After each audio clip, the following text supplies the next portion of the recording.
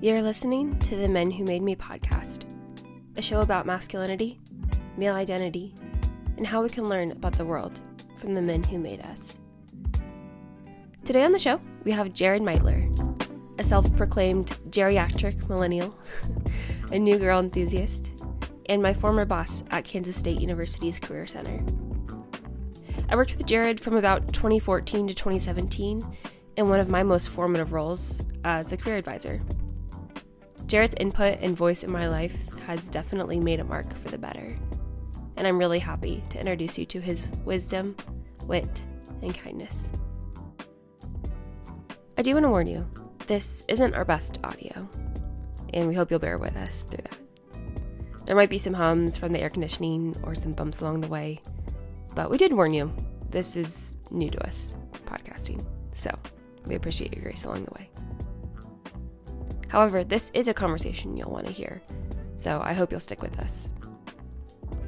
Without further ado, we hope you'll enjoy this conversation with Jared Meitler. We're recording.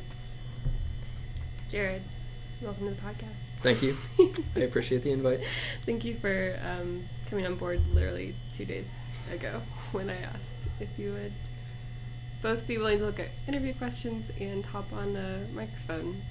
Those of us that sometimes like to do things without much preparation get it, and are oftentimes more willing. Yeah. In those moments. Appreciate it. Means a lot. Well, cool. Well, Jared, I would love for you, I'll maybe give some point of reference for how I know you in a bit, but I would love to give you some space to just talk about who you are, brief little personal summary, maybe name, work, family, anything else you want to include. Yeah. Well, as you mentioned, my name is Jared Meitler. I am in a career advising role at Kansas State University's Career Center. Been doing that for about a decade. My immediate family, met my lovely wife during undergrad in a class called Human Needs on campus, which is a really cool connection to K-State.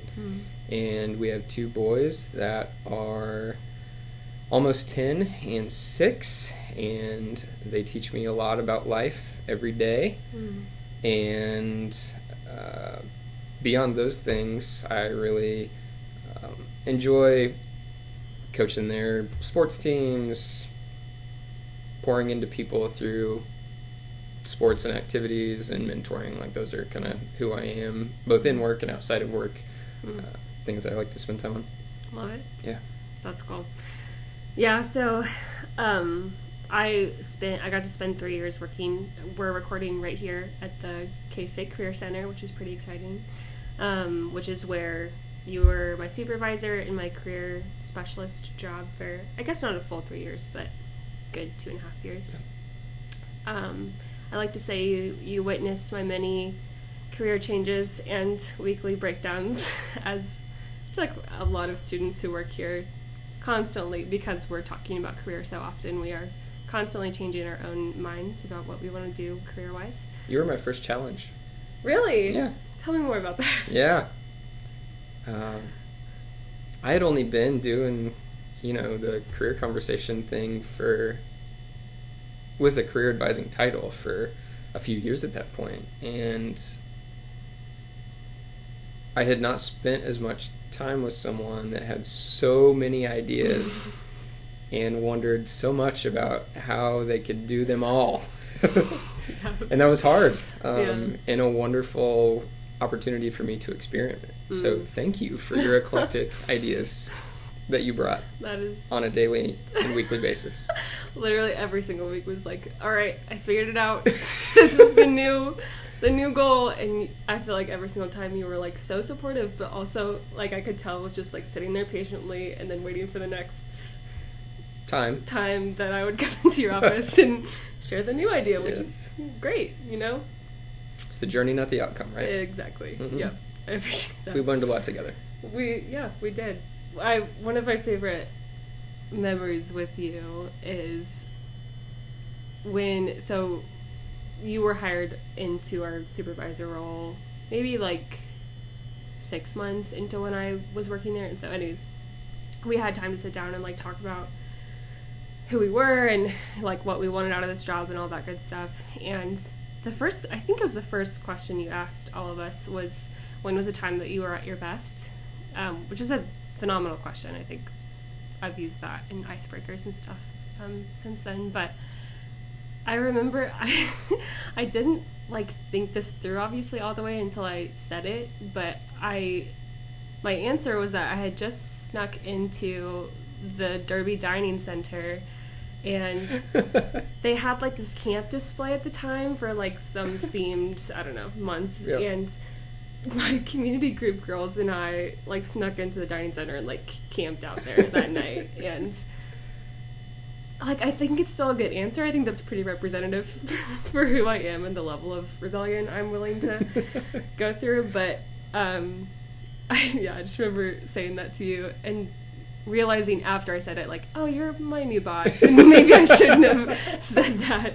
But thank you for taking that in stride. And absolutely. Well, thank you for entrusting me with that information after just meeting me. Sure. And going back to the original prompt that I gave to all of you in those initial one-on-ones, I've always been just kind of an assets-based leader, and I think sometimes it's really easy, not sometimes, regularly, it's easy for us to think about how we're an imposter, the things that we can't do, and just thinking from a strengths-based lens and trying to understand what you bring to the table from an asset standpoint was critical so that I could make sure that all of you got to do those things on a regular basis. I appreciate that. Well, I mean, that leads well into my first question, which was one of the things I think struck me most about you upon first meeting you and getting to know you was, like, you really do have this keen awareness for and really, like, strategic skill of listening. And I think that plays into why so many of your career specialists connect with you so well and trust you with a lot of types of information. But yeah, I guess, and I know that you've gone through some training for that, but where did that come from? Like, how did you learn that? Especially, like, as a man, I wonder if that's often taught to you or other men, or if that's something that you had to be really aware of or intentional with. My immediate thought is that part of listening is reading people, and reading people effectively. I guess the two go hand in hand.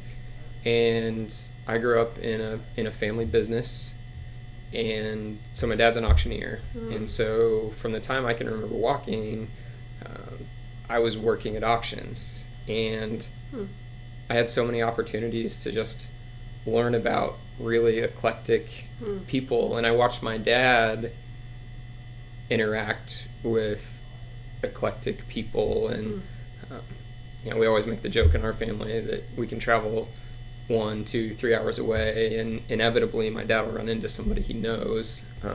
It's the type of person he always has been. But I think that's where it started. I watched his interactions.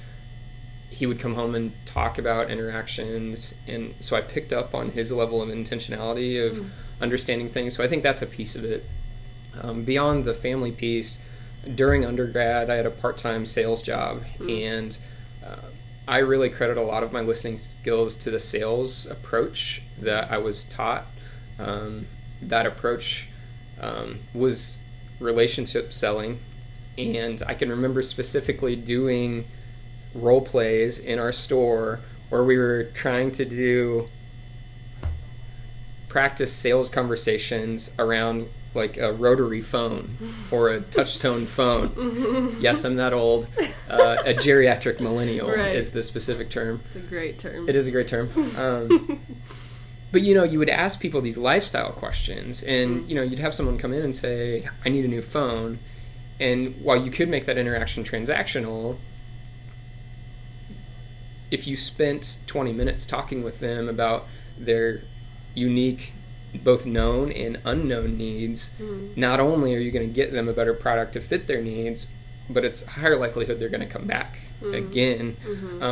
And while, of course, as a company, you know, that's part of the ploy, like get them to be a return customer. Yeah. The company that I worked for really stood on connectedness to the customer. It was not a commission-based environment. We were expected to do what was right for the customer every time.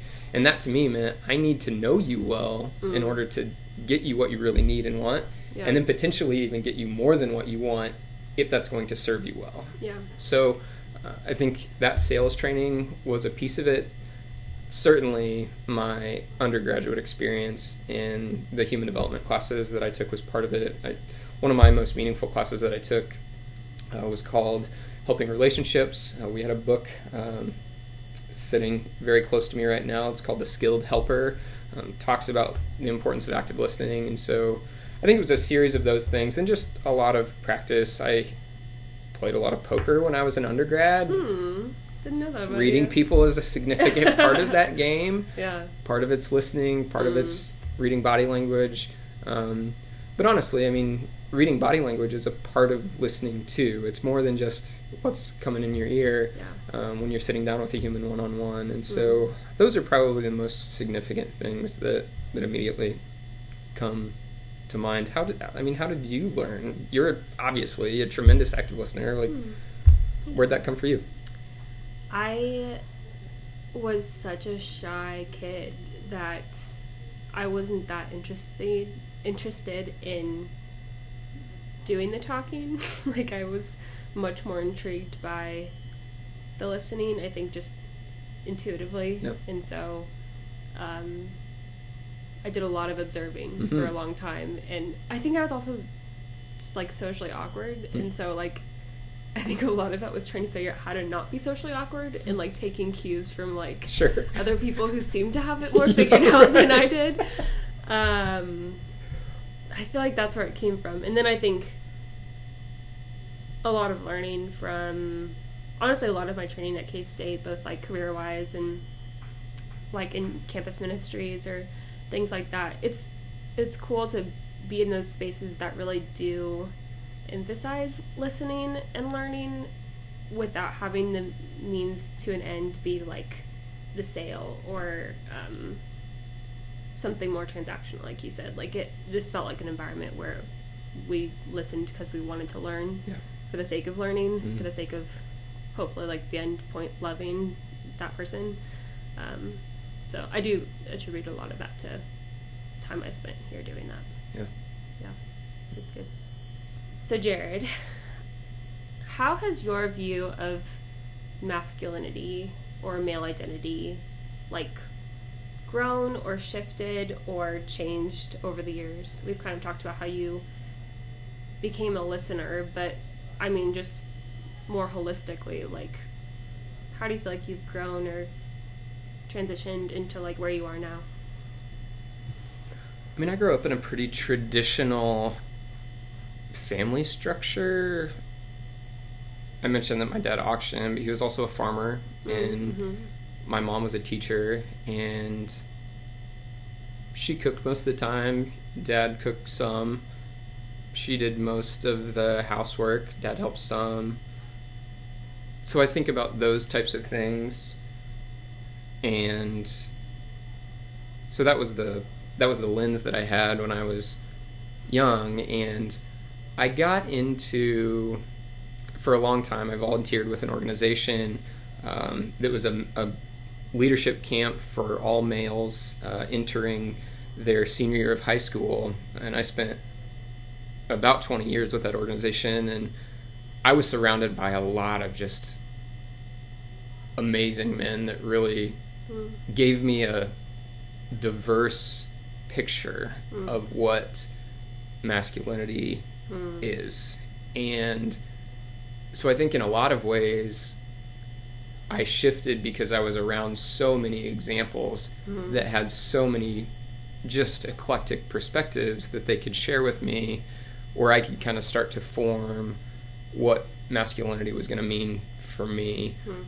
The other thing that comes to mind is that,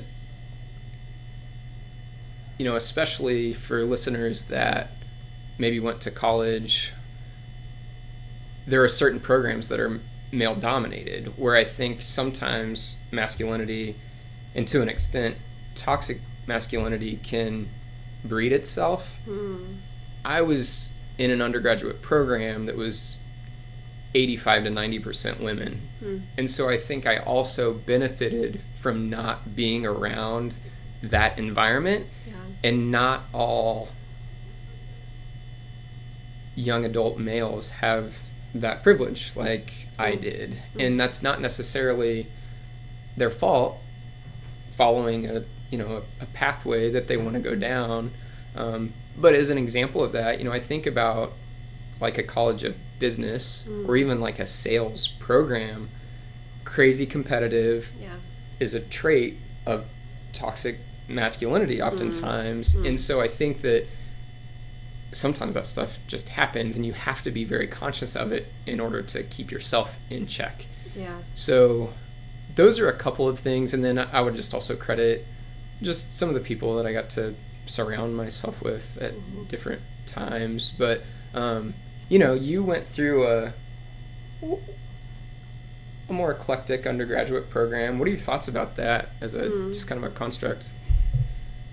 Yeah, I mean, most of my studies were in the humanities. Communication studies is I feel like it's the mix of business people and psych, kind of. Like, it's psychology of communication, so it is kind of both.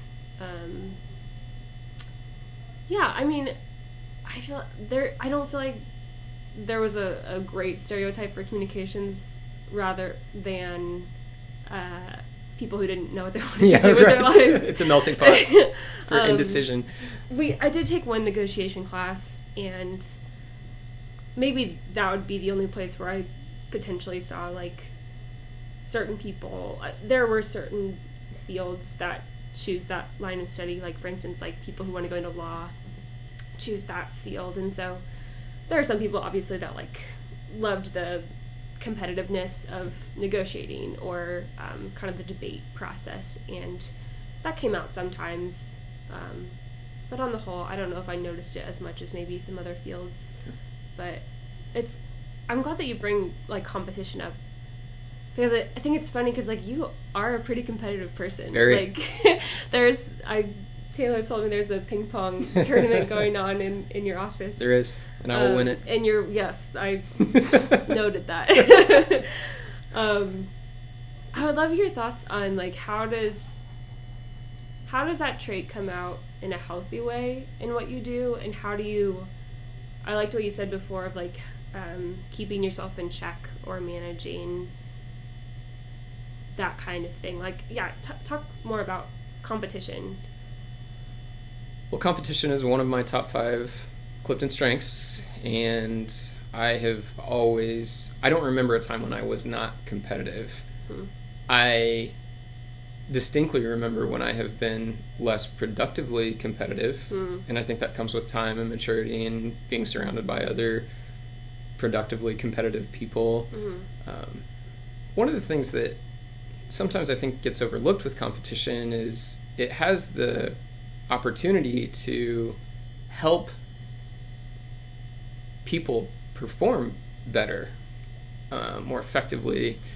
And that's one of the reasons why I love it, is the more competitive I am, some people are motivated by that idea of like trying to be great. Not everyone, but especially if you provide competition in spaces where you know people well, you can understand how to motivate them. So oftentimes it's tailoring your competition to your audience or the specific person that you're working with or competing against, with the hope and thought that competition will then see them rise to a level that maybe they hadn't previously been at. The other thing that I love about competition is, and the reason why I love coaching and still competing in many different things, whether it's golf or softball or trivia, any of those types of things, is the life skills that come from them. And that's it's so critically important. I think about teamwork, and I think about encouragement, I think about things like strategic planning, and all of those skills are so transferable to anything we do in life. And that's why I still get so much energy from things like coaching my boys' sports, because I know that's where I learned a lot of those critical life skills, and they so easily transfer to my day-to-day work life, home life, etc. I want other people to have that opportunity as well. That's good.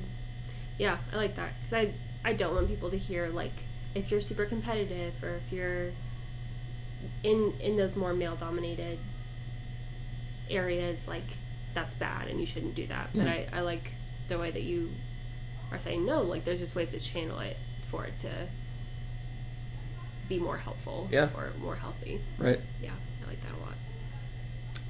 Well, cool. When I emailed you 24 hours ago asking if there was anything particular you wanted to talk about, you brought up partnership and parenting as two things that I know you as a person are really close to your heart and you care to talk a lot about. So I can ask specific questions, or if you just want to roll with it, I would love your thoughts on that. Yeah, sure. Well, as I mentioned, my boys are 10 and 6. So my wife has an early childhood education background, which has been really cool as a dad, to be a student in her classroom, in our home, in our lives for a long time. But also, I think it's between her understanding of human development, and specifically early childhood development, coupled with my education in human development, I know the value that positive male role models play in the lives of people, not just child to father, but in so many ways. And so, again, going back to something I mentioned before, that I was, in most of my classes, I mean, I was in a class of 40, I was one of 2 dudes. And so I know that my undergraduate experience is so different than what most guys that have gone to college, for example, have. And like most things in life, you don't know what you don't know. And so I credit a lot to my undergraduate education teaching me about what a dad could be for the optimal development of these precious humans that we have no idea how to try to make them what we hope for them to be long term going in. And so with that in mind, I think that I love this idea of like bucking traditional gender roles. And maybe it's not as much of a deal right now in the year of our Lord 2022 as it was in the early 2000s or the 90s or the 1960s or 70s. But I do still think that more often than not, what you see are traditional gender roles played out in homes. And of course, I'm talking about male-female relationships, and that's not the only type of relationship that exists. But going back to kind of where I started, like an example is my wife's a teacher. It's exhausting to spend your entire day, every day, around other people's children, and then try to come home and pour into your own. And I recognize that. And so, like, the laundry is my responsibility in our house. I cook 85% of the meals in our house. And those are things that, while I might not be great at or enjoy, I know that those are small ways that I can provide examples to my boys that are different than examples that I might have grown up with, that will hopefully make them see, like, these are just jobs that happen. Yeah. It's not one person's job or another person's job. These are jobs that have to be done. And so when I think about and hear about, whether it's friends or neighbors or other people dumping all of that workload on their partner, and it's typically the female partner, it just makes me really thankful and grateful of, again, my education and the partner that God graced me with. Because like, I don't want to be that type of example for my boys going forward. And so when you ask me about topics, I mean, that's one thing that I think is helpful that, again, I didn't know consciously until college. Yeah. So for those who might be listening that have only gotten to see the traditional roles, or like haven't had access to that space to be in the minority in a classroom or whatever it may be, do you have any like advice or words of wisdom that you'd want to share for people to expand maybe their view of what male identity in partnership or parenting looks like? I think my first piece of advice would be to explore that as a important conversational topic with your partner. Yeah. And to truly ask questions about what balance looks like. In addition to that, I think it's helpful to understand your partner's viewpoint that they bring to the table. So, for example, my wife's parents divorced when she was in middle school. She watched her mom do everything during the most primitive years of her life. And so that's also part of the responsibility that I take on, is I don't ever want her to feel like she has to do that, even though that's what she saw and that was her reality. And so, you know, I think having a really curious sense of what your partner's lived experience was, and then being comfortable with asking the question, is that how you want it for us too? And why? Yeah. And what are the pros and cons of that, if so? Like any relationship, I mean, communication is always key, and I'm not trying to say that I'm perfect at it, because I'm not. But I do think that going in with some knowledge of what the other person's expectations and frame of reference is in that area can be really powerful. I love that a lot. That's really cool. So, we said before, you have 2 boys, and you're raising them in the year of our Lord 2022. Is there anything that you have to be really intentional about in parenting boys specifically? I liked your phrasing of bucking traditional gender roles, but I think that, like, outside of household chores can also relate to a lot of other things. Is there anything that you're really mindful of, like 1 or 2 examples when parenting that come to mind? Yes. The first one that comes to mind is we are, I don't know that I would say we're strict parents. We have a fun household. We have high expectations of them, and they know that words like stop and no are important to listen when they hear them from other people. And in the back of my mind, I'm thinking about 5 and 10 and 15 years down the road when they can potentially hear those words in other spaces. And so that's one, I think, really important example, given the time and space that we exist in, that you need to learn to respect others' space and perspectives and all of those things. And so that's one that really immediately comes to mind. And what I would say is probably the most important one that immediately comes to mind.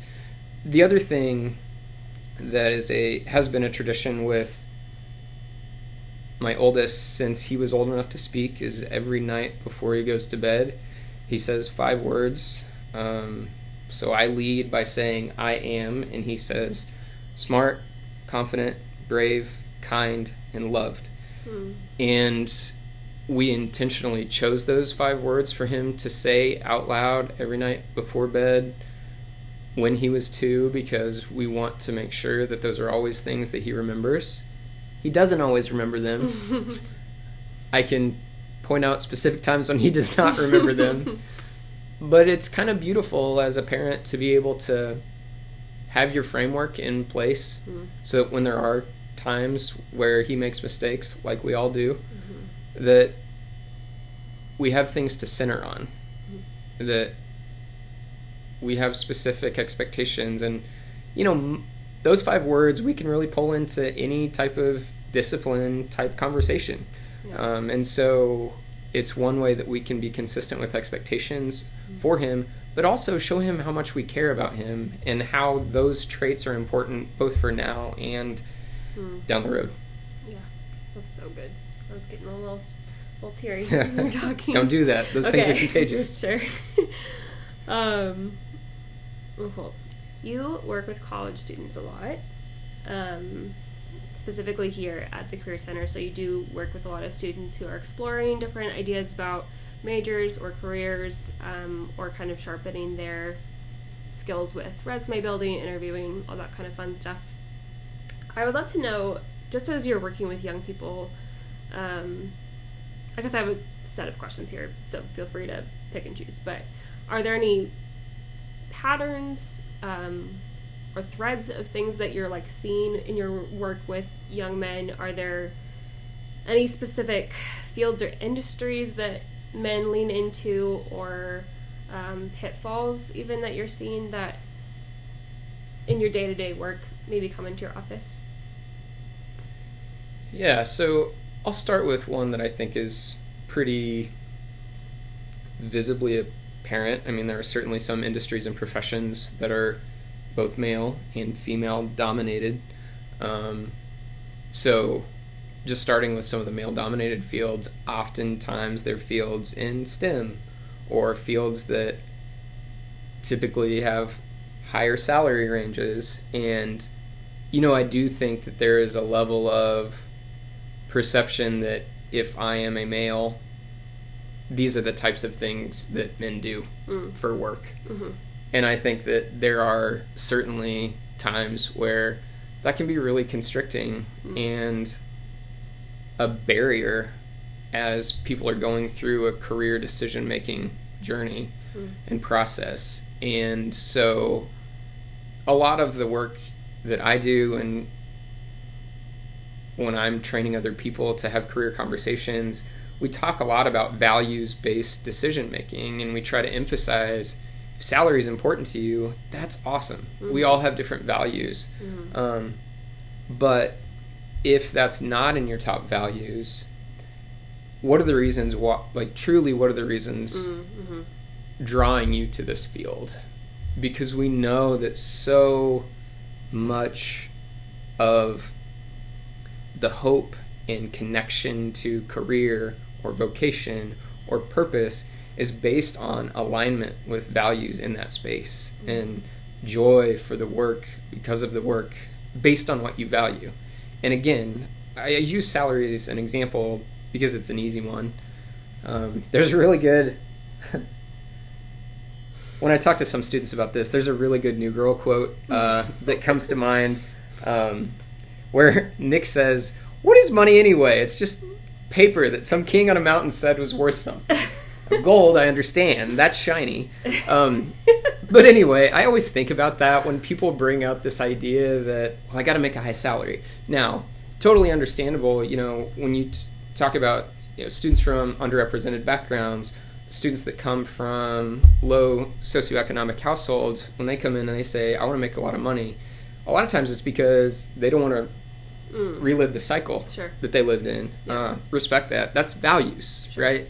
But again, I think when you ask about themes, I do think about a lot of guys specifically that I've come in where you got to peel back some layers to get at, what do you really want? What are the values that you hold true? And does that align with what you think you should do or not?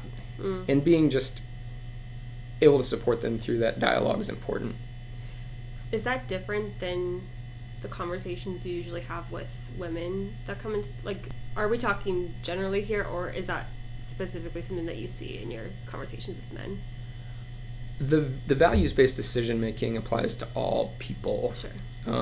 But I would say that in my 10 years of doing this type of work, I have certainly seen more men than women that are at least forward with saying, I want to do that because it makes money. Yeah. Or I want to do that. Yeah, I mean, primarily it's around salary. Because I do think that there's a level of, like, with salary becomes status. Sure. And oftentimes I think status can be associated with masculinity. Sometimes positive, other times not. And so, yeah, I would certainly say that that's a theme. And there's plenty of data to support that, STEM fields are dominated by males. And certainly, even if just anecdotally, there's a lot of people, males specifically, that start in engineering. They're like, maybe this is not it. And engineering is only one of the STEM fields, of course. But I do think you can tease that out where the idea of money, status, oftentimes has an influence on people that is not values-based. Or not, comes maybe more culturally than it does from their own set of values. Exactly. Yeah, that's good. And it's also important to acknowledge there that values, especially for a 17 to 21-year-old, which is a majority of the students that I work with, are a moving target. Yeah. They're figuring that out. Sure. Often, and you know this, you're 17, 18-year-old, your values are your family's values. And whatever that family system look like has a lot of impact. It's, typically when you are either out on your own or start experiencing some other things in life, college or not, where a lot of those true personal values start to come into play. Yeah. I like that. Like, there's grace for figuring that out as you go. And there should be. Yeah, absolutely. That's good. I feel like my questions were maybe more negatively asked, so I do want to ask, like, what are you encouraged by in your conversations with young people or young men these days? The first thing that comes to mind is that I do think, despite what I just talked about thematically, I do think there is a larger focus now, and especially on the heels of the weirdest 2 years of our lives to this point. There is, I think, a larger sense of purpose in people's desires for career pathways. I mean, you're seeing that globally, especially in the U.S. with the Great Resignation, but it's clear to me in my just day-to-day conversations with students, people care more about the impact of their work and how it aligns with their values than probably in my first 2 to 4 years of doing this work. That's encouraging to me, because that's how I've always felt work should be treated, is find a mission and a vision statement with a company that aligns with who you are at the core. You're going to do a lot of good and you're going to feel real great about it. That's the dream, right? And so that's something that gives me a lot of encouragement, and I hope doesn't go away. There's, like anything with economics, supply and demand. It's not always going to be like this, where there are a million jobs open, where you've got countless opportunities to make transitions to something else that is more meaningful. But my hope is that what stays is that people are constantly in tune with that idea that you don't have to work 80 hours a week if you don't want to do that. For some people, the rat race in work, that's what they live for. Great. We need people like that. There's a space for those people. But if that's not what brings you joy, find something that does. Yeah. Couldn't have said it better myself. So, we've talked about New Girl already, obviously. Comes up in our conversations. How could we not? All the time. Every time you text me, I try to find the best Nick Miller gift to send back to you and reply. I appreciate Sometimes it's harder than others. It translates. I feel like they're always very thematic. But we both love the show. We talk about New Girl a lot. For those of you who don't maybe know what it is, it's a sitcom with mainly starring 3 guys and a girl roommate, and they all live together and have zany, funny experiences. But, I mean, I'm big on pop culture and what it can teach us, and I know that we've had countless conversations where we, I think, align on that. When you think about New Girl, is there anything that men can learn from such a sitcom? Wow, what a profound question. I thought you would like it. I do. I like it a lot. I also, tapping into my geriatric millennialness, you might want to coin that because I don't think that's ever been said before. Sure. There used to be a show that was called Two Guys, a Girl, and a Pizza Place. Interesting. That started to drive down a lot of the roads that New Girl is driving down. I have no idea if you can watch it anywhere now. But if you can, take a look. I will try my best. Hope that's a good plug for your listeners. There is an episode later in the series. It's probably season 5 or season 6. Cece and Cece and Schmidt are engaged. And for those that don't watch New Girl or aren't familiar, Schmidt typically is just this like macho, or at least tries to portray that he's super macho, the man's man of the group, crazy confident even when he shouldn't be many times. Got it going, like pretty well put together. Of the characters on the show, he is definitely the most put together character. And there's this moment where he is just freaking out about being prepared to be a husband to Cece.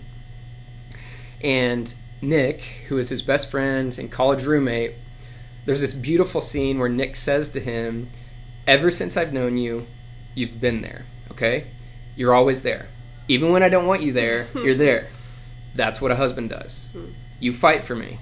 That's what a husband does. You care about what I eat. That's what a husband does. You cook for me even when I don't ask. That's what a husband does. When I pass out, you comb my hair so there's no knots in it. That's what a husband does. So guess what? You're going to be a great husband to Cece because you're a great husband to me." So I think there's 2 takeaways here. The first takeaway is from Schmidt, and that is the power of vulnerability. I think there's something really beautiful about Nick and Schmidt's relationship and their honesty and vulnerability with one another, and Schmidt being comfortable to say, "I don't know if I'm ready for this. Like, this is really freaking scary, uncharted territory for me. And I don't know if I can do it." So that's the first takeaway. And the other side of the same coin, the beauty of Nick to basically say, just be you, dude. I think that's the real takeaway here, is that oftentimes I think we see even masculinity is something that you have to really strive to achieve in a positive sense, but really what Nick is telling Schmidt to be is just be a good human. You know how to do that. Do it for another person that you care about, just like you've cared for me. That's quite profound. I love that a lot. I that was reminding me of what you were saying earlier, of when you were learning what masculinity meant to you, you got this diversity of options, and I think that's really helpful. Even in terms of this show too, of it doesn't have to look like one thing. You get your own version of what masculinity means, and maybe there's some people who do it differently than you, and that's okay. We're meant to lean into our version of it. Yeah, I mean, in so many ways I draw the parallel between figuring out who you are as a partner, as a parent, as a positive male role model to other people with career exploration. I mean, you gotta get your hands dirty a little bit if you're really gonna understand it. I mean, you can read as much information as you want, but if that's not your learning style, if you need to touch and experience, do it. Otherwise, it's gonna be really hard for you to shape kind of your own perspective. The grace in the learning period. Yeah. That we were talking about. Absolutely. Yeah, that's good. I think that's very helpful to hear. Any other New Girl takeaways that you wanted to chat about? I think it was one of the first times that I saw like real, genuine friendships among men on TV that at least that I can remember. Sure. That weren't. I mean, it's obviously a TV show, so it's scripted, but it does appear like very real friendships. Yeah. And both like the goofy and the serious. Absolutely. Which I feel like men don't get to see a lot of, and maybe I'm wrong, but that struck me when I watched it for the first time. Which is interesting too, because it happens, right? You know, there's a million stories of you and your college friends doing stupid stuff and learning through it and doing it together. And that is one of the things that I love most about the show is they're goofy, but they're there for one another through all of it. And they call each other out on their BS too, which is part of masculinity, is holding people accountable to higher standards. And that's, I think, another takeaway of the show is surrounding yourself with good people and good examples and people that you can be an example for, but people that are also an example for you.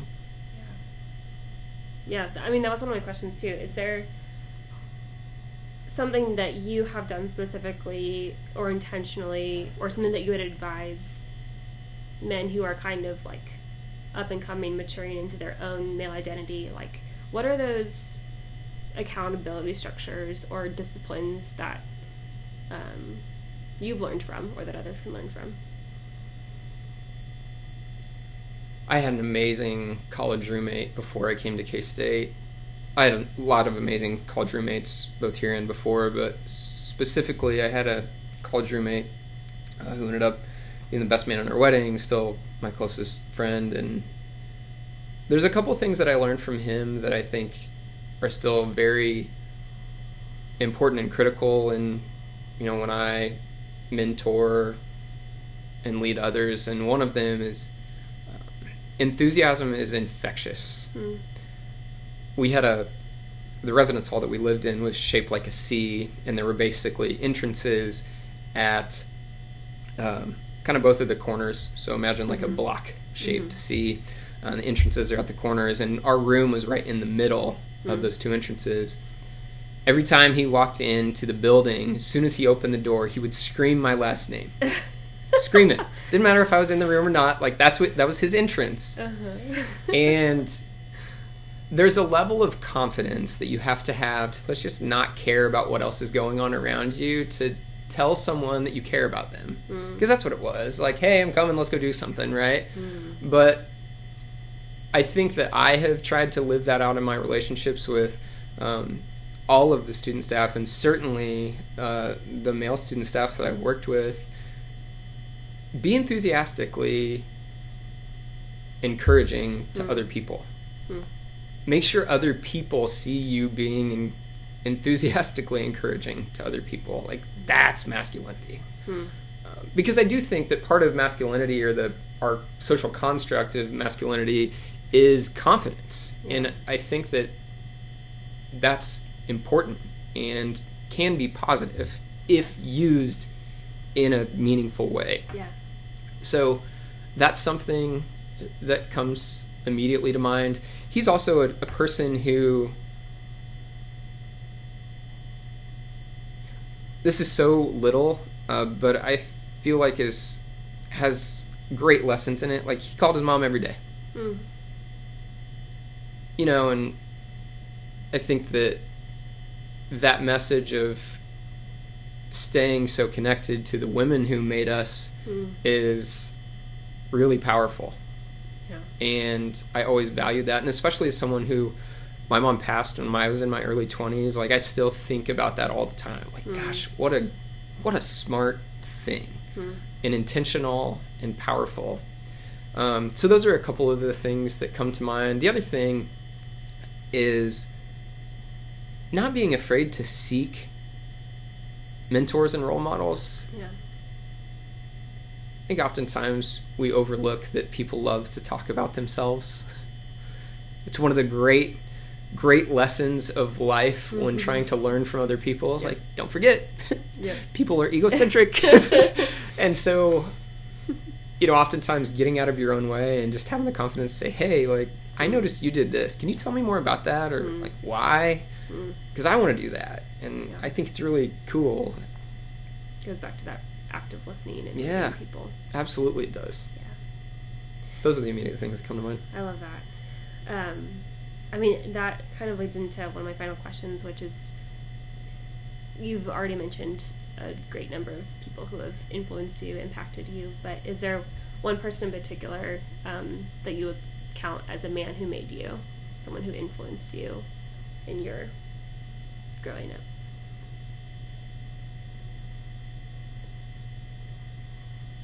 There are so many. There are so many. Certainly my college roommate would be one of them.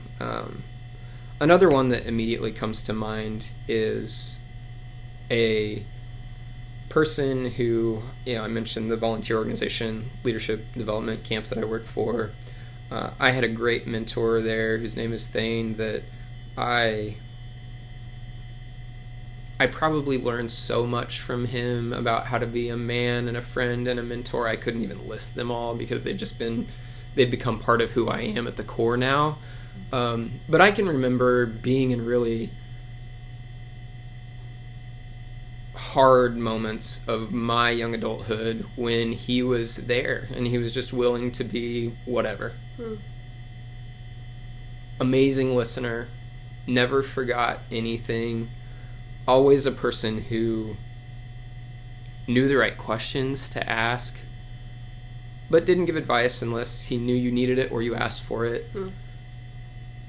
And, I think when we tap into the parts of our brain that connect with hard moments, you really remember who helped bring you through those.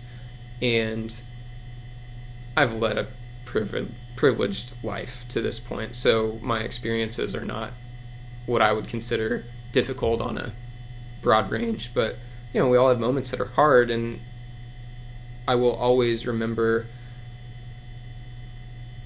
how he listened, how he reached out and followed up, and how he was just an example for how to be a man. Thanks for sharing. Yeah. To make you uncomfortable, probably, like, those are a lot of the same reasons that you are talking here today. Like, I really appreciate,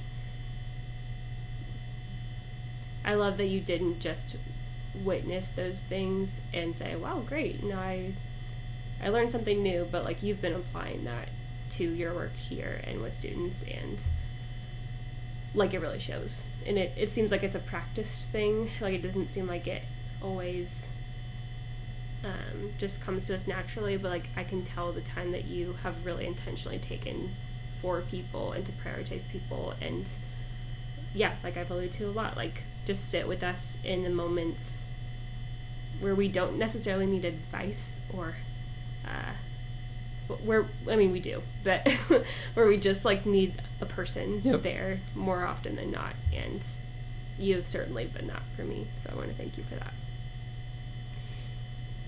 What I wish every person, man, knew is how much of a privilege that is. Like, is there any greater privilege that a person can bestow upon you than pouring their heart out to you in vulnerable moments that are really dark and ambiguous, and there's not a specific defined way forward, and even if it is, they might not want to take it. Like what more could you ask for a person than for them to say, hey, do you have time? So thanks. Yeah, thank you. Okay. Is there anything that we missed or anything else that you would like to chat about? You're the right person to lead this podcast, and I'm really, really excited to see where it goes. Thank you, Jared. That's very kind. I don't think this was one of the 1,000 ideas I had at the time when I worked here, but it's one that I followed. But here's to having 1,001 when 1,000 are not enough. Absolutely. Thank you for that. Indeed. That last little bit of the conversation still gets me, if I'm being honest. It just strikes me how cool it is to capture a moment with the people we care about. How that's kind of the point of this whole podcast. Laughing with the people we love, learning from each other, making ourselves better, and showing appreciation for the people who grew us along the way. This is a privilege, it's a gift, and I hope it encourages you to find those moments with the men and women who made you too. Thanks to Jared for being with us on the podcast, especially in his flexibility on quick turnarounds and deadlines. Thanks to Caleb Miller, Bethany Van Epps, and Emmy Stewart for their help in making this podcast happen. Thanks to Smith the Mister for the use of their music on this episode. And thanks to you, the listener.